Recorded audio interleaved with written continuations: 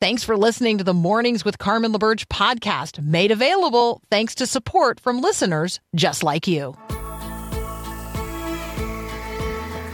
Encouraging you to live as an ambassador of God's kingdom in the world. This is Mornings with Carmen LaBerge on Faith Radio. If we're gonna fly, we fly like eagles, arms out wide. If we're gonna fear, we fear no evil. We will rise. By your power we will go. By your spirit we are bold. If we're gonna stand, we stand as giants. If we're gonna walk, we walk as lions. I'm starting to think of the old James Taylor tune when I look at the news and having us pray about it. I'm Paul, filling in for Carmen this week here on Mornings with Carmen. Good Monday morning.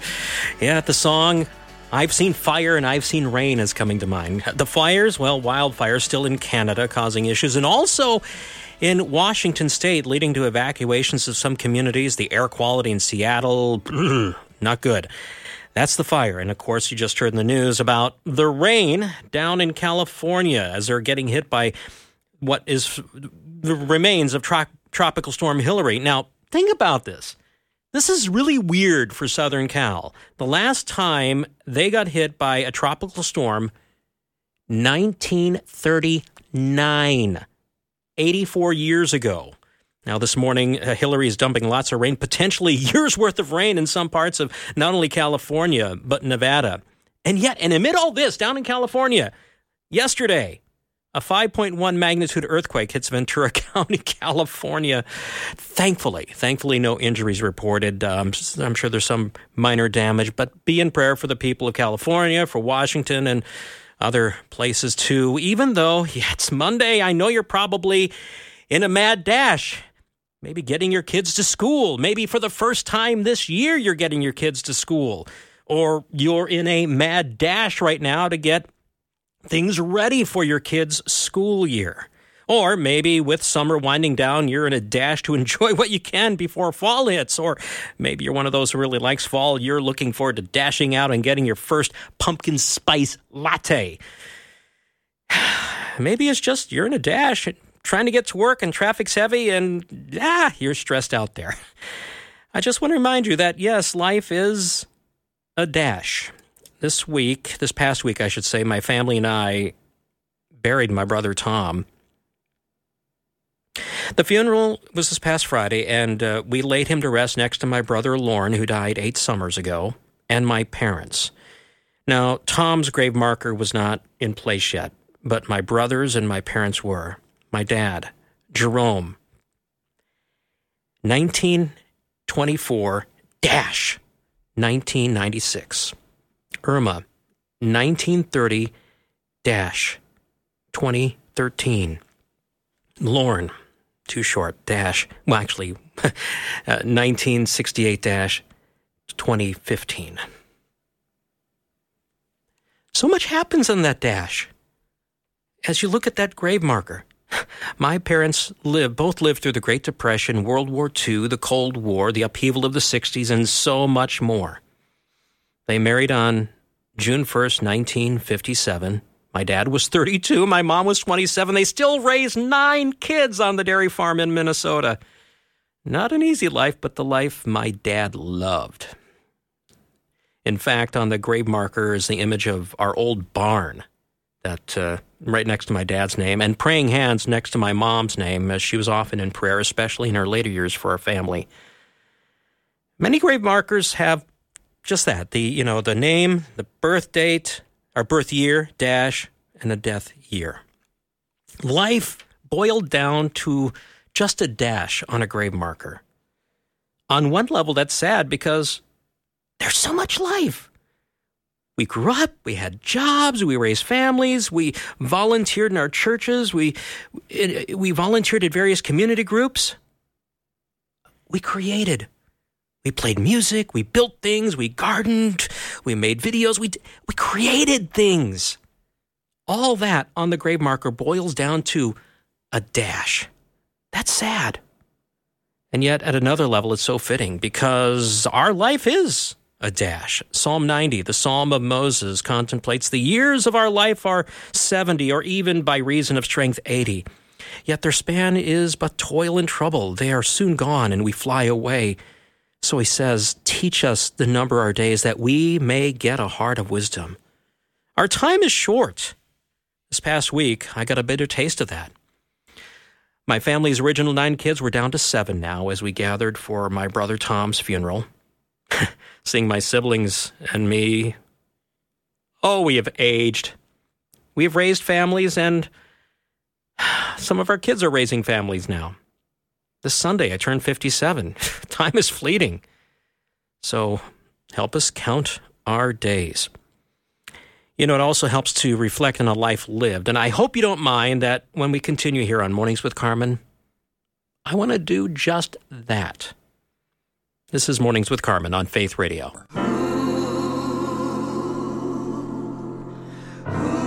Hey, Mary, thanks for texting in 877-933-2484. She lives over towards Spokane, Washington. She said, yes, our air quality hit a record high over 500 over the weekend because we're so close to the fires. Thankfully, rain has dropped that air quality index down to about 200. So, yeah, that's definitely better. You know, life rarely goes as planned. I'm Paul filling in for Carmen, and I think about that as I think about George Bailey. Remember the movie It's a Wonderful Life? Okay, I'm getting ahead of ourselves because we haven't even gotten through back to school season. I'm already thinking Christmas. But I love the movie. And it's interesting to watch it because George Bailey, he was a young, brash man. He had dreams to see the world, to become an architect, build tall skyscrapers. I'm trying to do Jimmy Stewart here, not too well. He had plans, though. He had big plans. But no. My brother Tom had plans. As I mentioned, my brother passed away about a week and a half ago. The death certificate said he died of natural causes. He died alone at his home.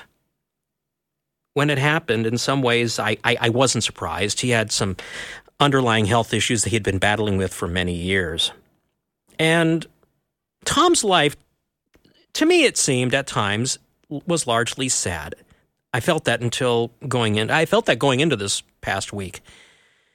And it was sad because Tom was always the most outgoing, most extroverted one of of my siblings and myself.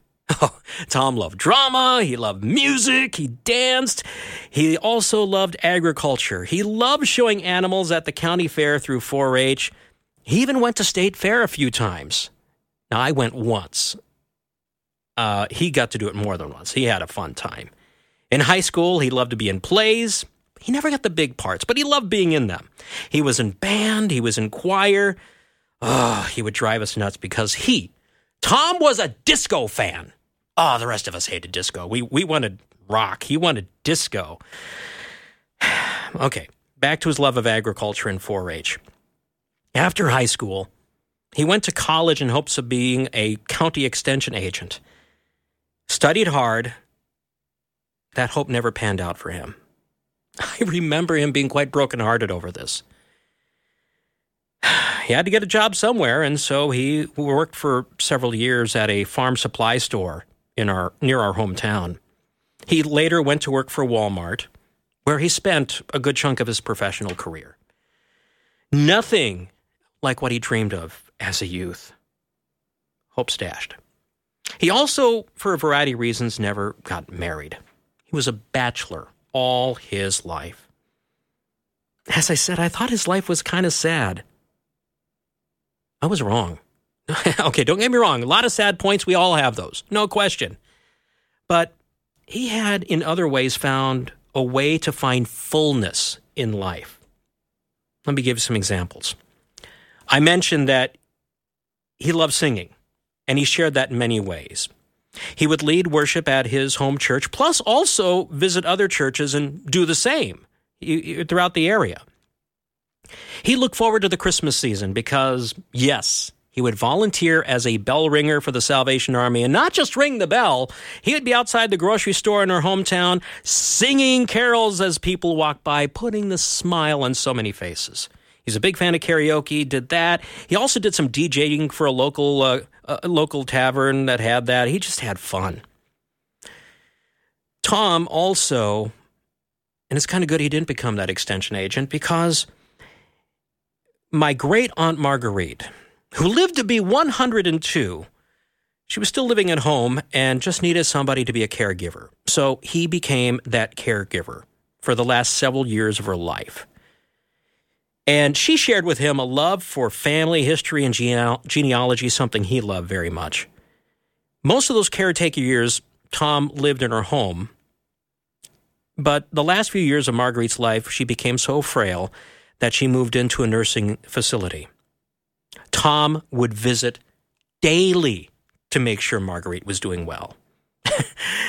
Not only that, again, as Tom continued working Walmart, he moved one close to our home, and I should back up. I didn't finish talking about Marguerite because he would visit the nursing home daily, and he would develop relationships with some of the other residents, and he would enjoy sharing his joy of singing with them, and he'd also ended up leading activities like bingo, doing that almost weekly. Even after Marguerite passed away in 1998, he continued to weekly lead bingo in their nursing home because he just poured into these lives.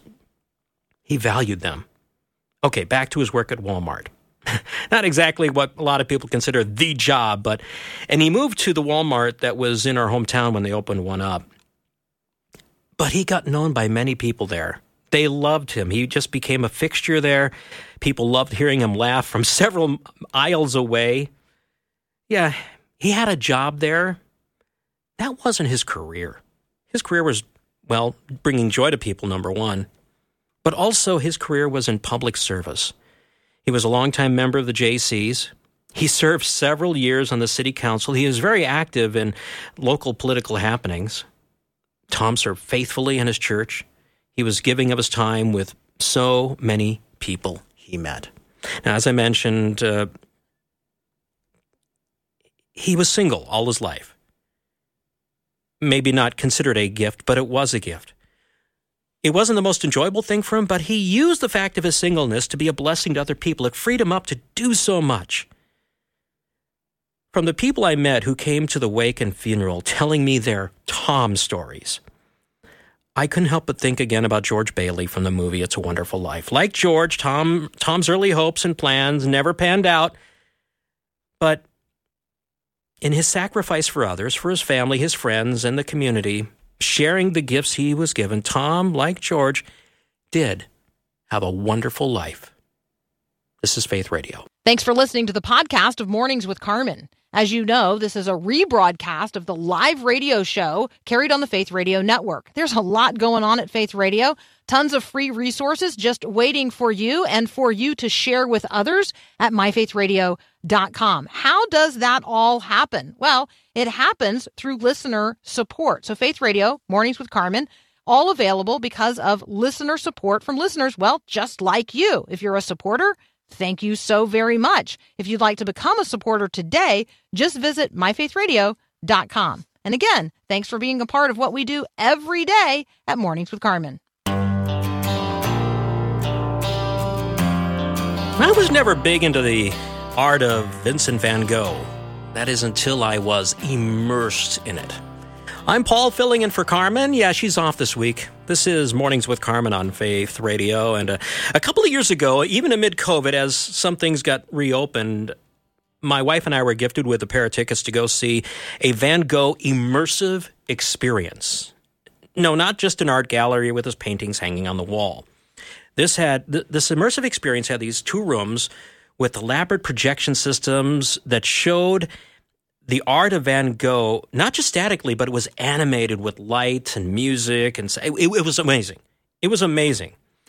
Now, I've read about Van Gogh, his life, his work, but being immersed in it, I got a deeper appreciation for his brilliance, his pain, and the triumph of his artistry.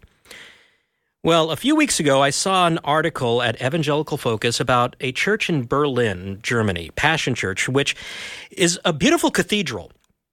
It's beautiful by itself, but they're having an immersive experience that, using light projections onto the ceiling and music and such, it seeks to take you back, to immerse you in the first 3 days of the Genesis creation account. Now, you can go on YouTube and watch a teaser video of it. It is amazing. and it has drawn lots of people to the church. Now, if you're hoping to see it, well, you'd have to fly over there pretty quickly because it wraps up this coming Monday. Although there's talk about it being redone in other venues around the world, which would be an amazing undertaking because it is customized to that building. So they'd have to redo all that. But as we think about this, I got to thinking about, I love the idea of immersive experience of God's creation, to see how, as we best can artistically represent how God, the master artist, beautifully created the world. But what about God's work now of redeeming and restoring a broken world? His beautiful recreation project. Isn't that what we're to be as churches? Our churches, as the church collectively, yes, as families, as communities of faith, whenever we're gathered, and other people come into our presence, or even just in our own presence, are we immersing others in God's love? Do they not just hear us talk about God's love, teach about God's love, but are actively seeing a demonstration within our families and our fellowships? They see us loving each other well, people outside, and then they see us loving them well. Are they immersed in that? Do they not just see and read about the truth of God's ways, but in us see it valued and lived out in authentic and tangible ways? Do they see us living out truth graciously, which can be difficult to a world that's so used to the fallen way of doing things, and when truth is lived out, it can seem jarring. But then to be immersed in it, in an atmosphere of grace, can be jaw-dropping and droppingly inspiring. Do they sense? Are they immersed in seeing people happy and blessed to live out the Beatitudes Jesus talked about? Do they sense love, joy, peace, patience, kindness, goodness, faithfulness, gentleness, self-control? The fruit of the Spirit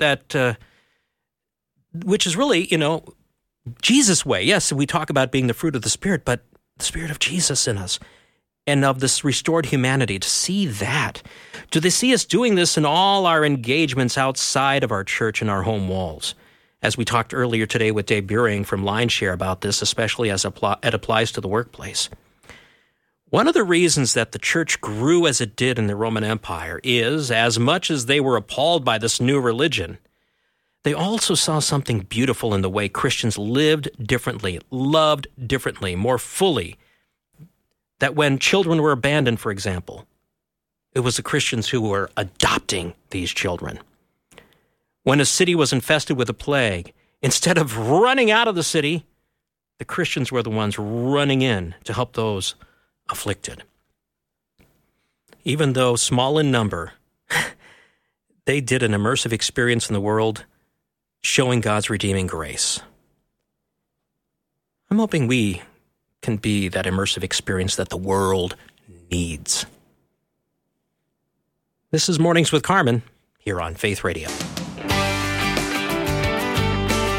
Okay, I mentioned I was going to have a birthday this coming Sunday. Well, my birthday's nothing like that of Elizabeth recently. I'm Paul, filling in for Carmen on Faith Radio. This Texas woman just celebrated her 114th birthday with her family, crediting God with her long life. Oldest person alive in Texas, Elizabeth Francis, born in 1909 during the presidency of William Howard Taft. I forgot there was a William Howard Taft president. Anyway, but she says, I thank God. I'm just thankful to the good Lord for keeping me going. So I want to think about this, though. Think about Elizabeth. Born in 1909. Let's think about it. Let's just assume, for the sake of argument, because I didn't read the full article, that she went to college after graduating high school. She would have turned 18 in 1927. She would have been unlike her parents' generation in so many ways. World War II started when she was 5, ended when she was 9. She was born after the turn of the century. There was this worldview at that time, just this general sense, humanity's getting better, the war to end all wars, we're leaving all that darkness and barbarity behind and all that. Yeah, that didn't work out so well. In her tween and teen years, she would have been living through the roaring 20s, lots of talk of prosperity. Her family may have gotten their first car while she was growing up. Think about this. There were several horseless carriages for years, but the Model T came out in October of 1908, just before she was born. So, the Tin Lizzie became that first popular consumer-level car. She may have gotten electricity when she was growing up in their family home. Maybe she started listening to the radio because you need electricity for that. And, KDKA, the first commercial radio station, started in 1920. And so radio became hugely popular during her teen years. She might have seen some movies growing up. They would have been silent movies.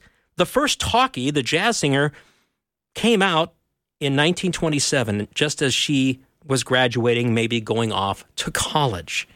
So when we look at today's 18-year-olds, many of whom are heading off to trade school or college this fall, they're like any other generation that was before. So how are colleges getting ready for these new students?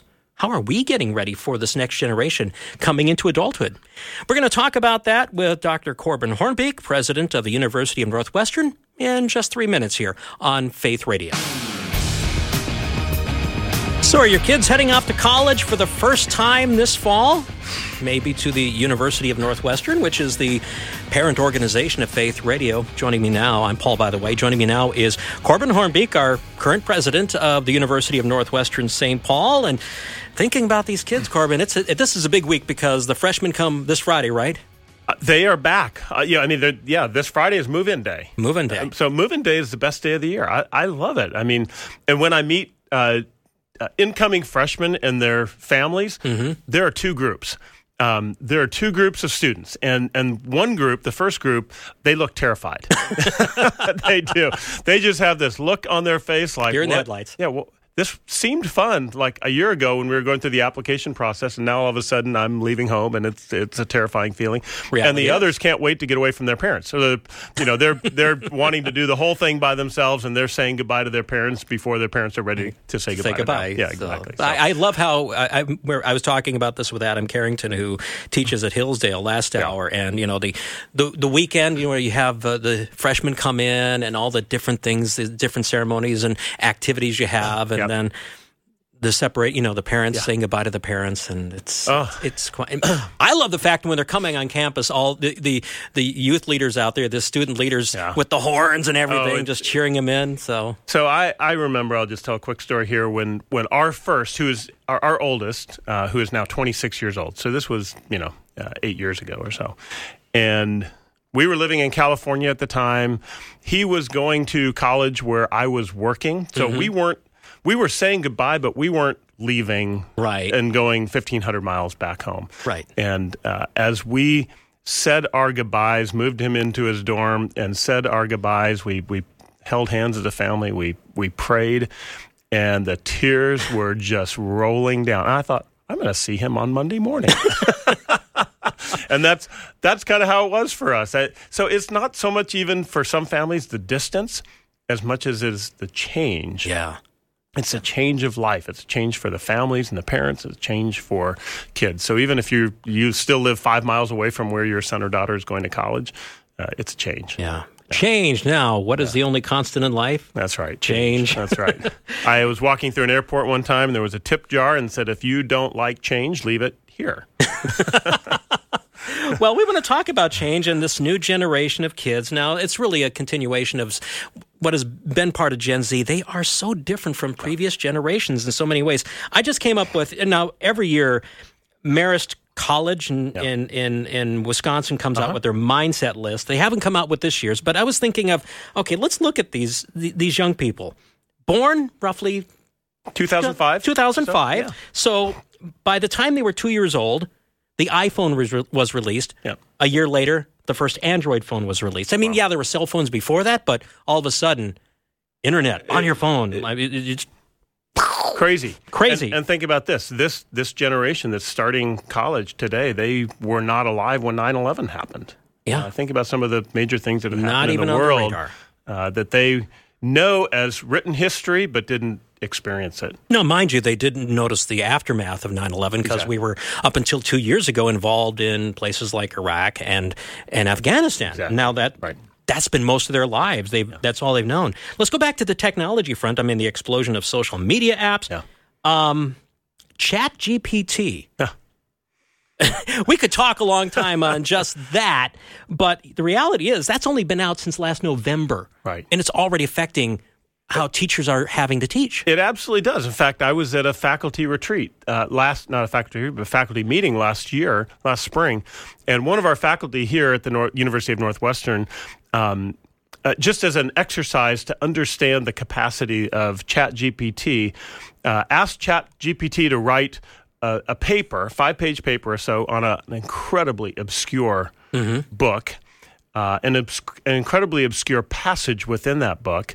And within moments, ChatGPT had produced what she said was about a B+ A- paper with citations and everything that comes with that. So does that change the world we live in? Does that change the world of higher education in particular? How do students engage with AI and things like ChatGPT in a way that doesn't erode the whole purpose of education, which is to come and learn and grow?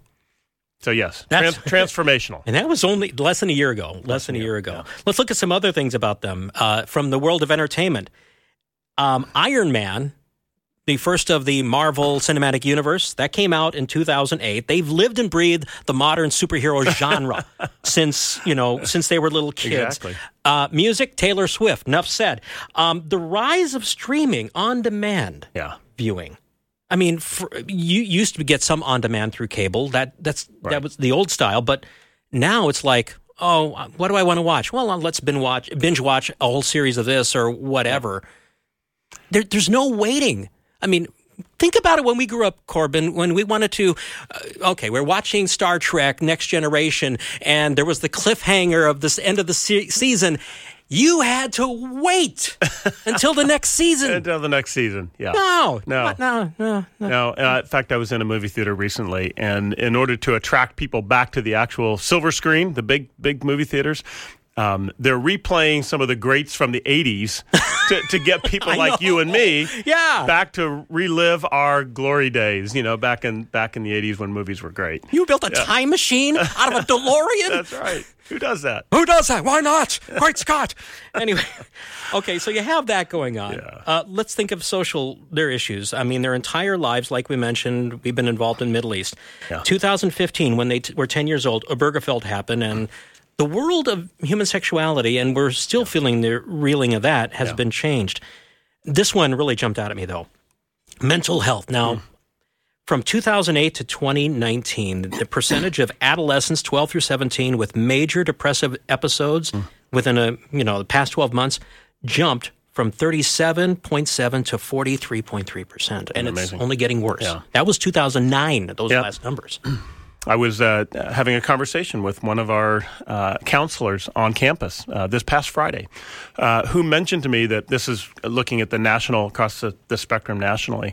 Over 25% of students who are coming into colleges and universities today are on some medication for some level of mental health issues. So it is a dramatic. It's a significant issue how we manage mental health challenges.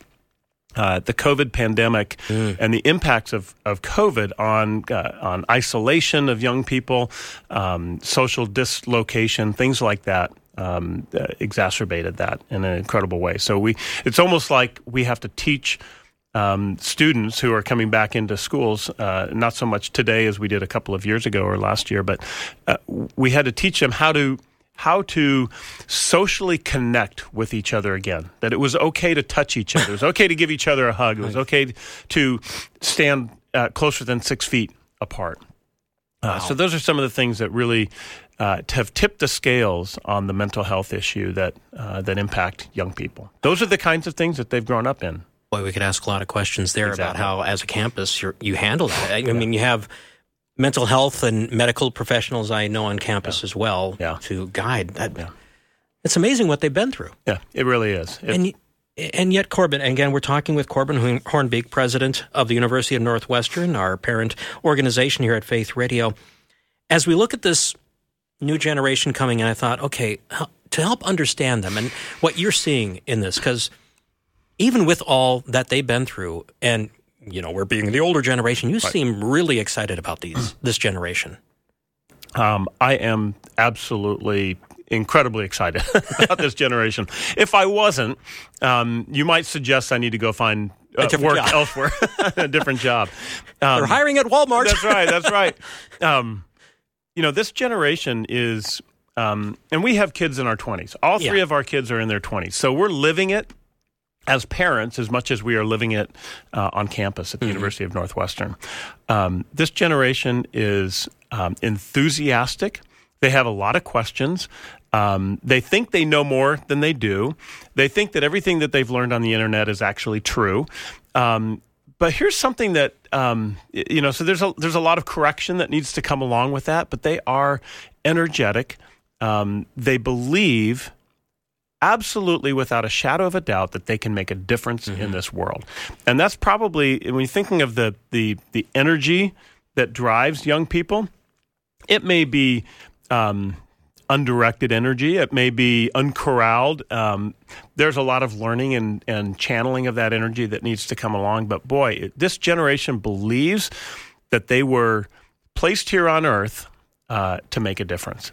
And that is what makes coming onto this campus so exciting every day, because we have the opportunity to tap into that and channel that with a Christian and biblical worldview. I want us to talk more about this new generation, why they excite you, what you see the challenges are, and we'll continue this conversation with Dr. Corbin Hoornbeek from the University of Northwestern in just a moment. This is Faith Radio. If you're a new listener, we want to officially welcome you with a free welcome pack gift. Request yours today at myfaithradio.com.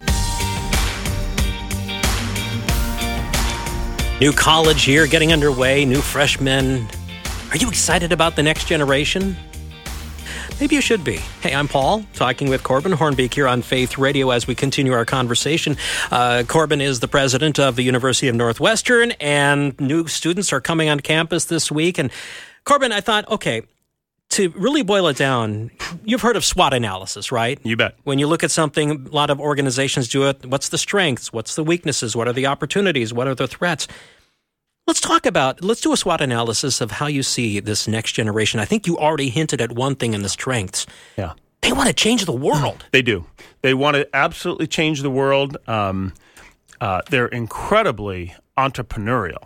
So that changes something as we think about even companies and businesses recruiting young people. I mean, there are a lot of young people that think, I don't even need to go to college. I can just start my own business. So there's a huge sense of entrepreneurial enthusiasm and excitement. They believe that they can not only change the world, but they can do it on their phone. And so the idea of what is the value of college? Why do I need to go to college to learn how to actually think and understand the world in which I live? That's a strength. It's also a weakness. And oftentimes we find that it goes in both categories. Exactly. What are some of the other strengths you're seeing, though? I'm going to speak as the president of University of Northwestern St. Paul. And I can speak to students across the country, but I'm going to speak to the students that are coming into our university because I live with them every day. I was with a group of about 140 of our campus leaders last week as they were preparing for their campus leadership responsibilities across campus. So some of them are RAs, some of them work in chapel programs, some of them work in different offices and places across campus. These students are passionate about their relationship with Jesus. And that gives me an incredible sense of opportunity and hope. Not just passionate about their relationship with Jesus, but passionate about the Scriptures, passionate about understanding their lives in light of the design that God has placed on them. Where we see an incredible dislocation of a lot of young people across the world, the sense of a transcendent God being absent from their lives, and so they have to construct their own lives, and that creates an incredible amount of anxiety and mental health issues, as we were talking about before. The students that I see at the University of Northwestern, Paul, are connected to the understanding that there is a God who designed them, who created them, and has given them an incredible sense of purpose. I love that about our students, and I think it's Christian students across America today.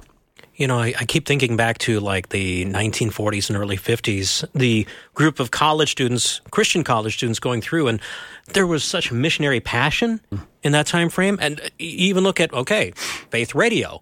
It was students donating money to help get the equipment and the tower up so Faith Radio and the rest of Northwestern media could be there. Yeah.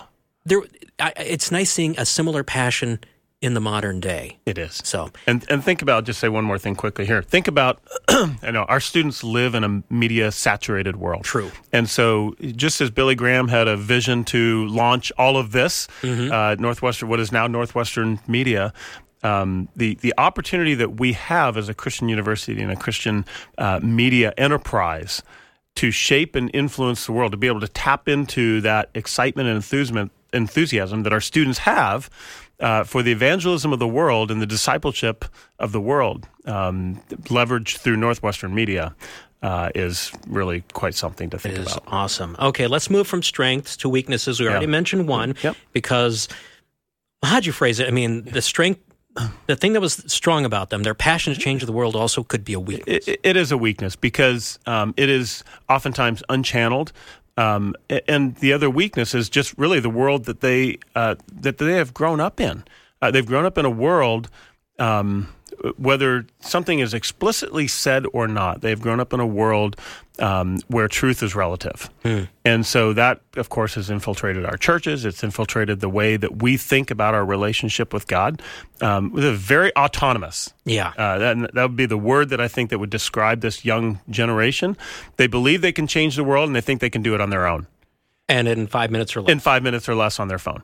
And so that is a wonderful sense of energy to tap into, but it creates some real potential landmines, and that's where we come in as a Christian university to help really guide that and direct that and channel that. Any other weaknesses you see that?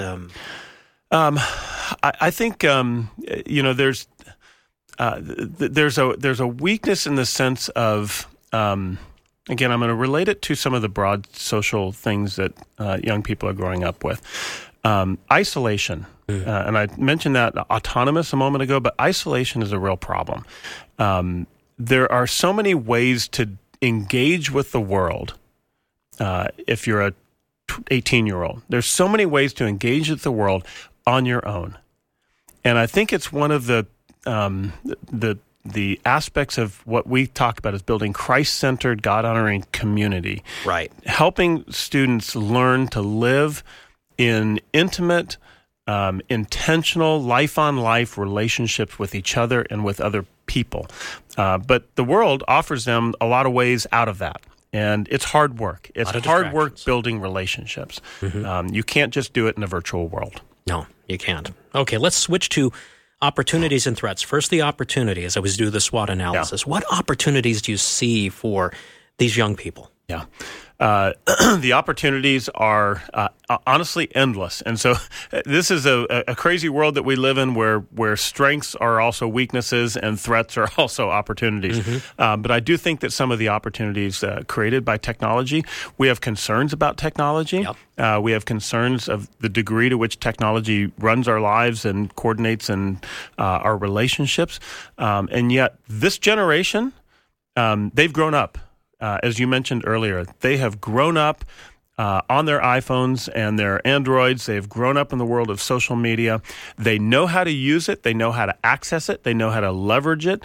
And I think that offers us, even as educators, as Christian educators, an incredible opportunity to channel that energy, help young people see the ways in which they can address some of the most pressing needs of the world through their use of technology. And let's take advantage of it. Sure, there are things that we need to be concerned about and cautious about, but let's take advantage of it and tap into what they already know. Okay, let's go to the last thing, the threats. Because there are many that these kids face. I mean, you already mentioned the strength about their connectivity and their ability to use internet, social media, all that is both a strength. It's also an opportunity, but it's also a weakness or a threat. Yeah. So we were talking earlier about things like Chat GPT and AI. And I think that, again, there's some incredible opportunities with that. As it relates to learning, my hope as a president of a Christian university, an evangelical Christian university, the most important thing we can do is help young people understand that the whole of their life is designed to be directed toward God. Mm-hmm. And it's easy in this world for all kinds of things to take the place of God. We don't, in a very tangible sense, we don't need God the way we might have needed him centuries ago. We can solve a lot of our problems. We can address a lot of our needs apart from daily reliance upon God. And what that means, it takes us very quickly into a place where we don't see ourselves necessarily as being created by God. We get to create our own identity. We get to create our own meaning in life. So that's, I think, one of the things that we have to really be concerned about.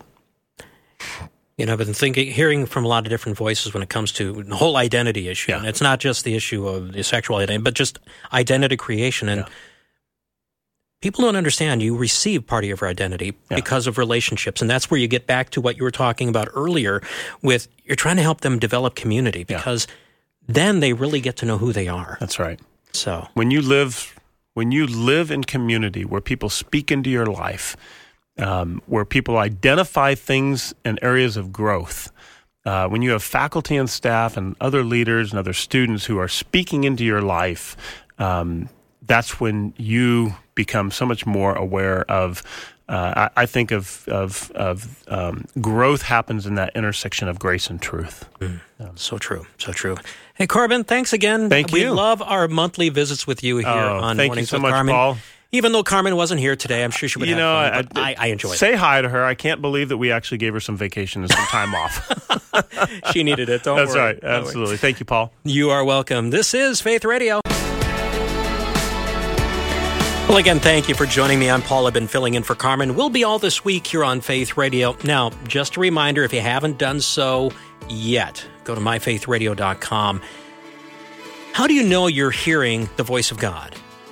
Is feeling good the same as feeling God? Is there anything you can do when God seems silent? And there's many times he has seemed silent to me.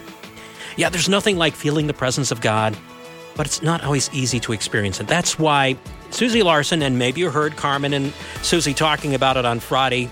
Susie has a brand new book out, Closer Than Your Next Breath, Where is God When You Need Him Most? Now, thanks to W Publishing, we have 100 copies we're giving away, and we'd like to get one in your hands. So that's why we're asking you to go to myfaithradio.com and enter the drawing. Maybe you'll get one of those copies, again, of Closer Than Your Next Breath, the latest book by our good friend Susie Larson, who comes up afternoons here on Faith Radio. Again, I'm Paul, and remember, this program and all your Faith Radio original shows, you can find the podcast at myfaithradio.com, on the Faith Radio app, or wherever you listen to your podcast. Have a great day.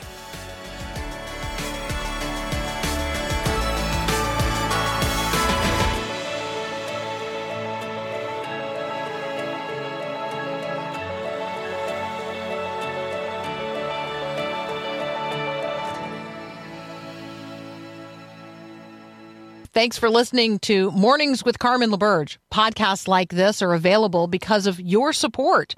If it's important to you to hear things that encourage your faith, click the link in the show notes to give now. And thanks.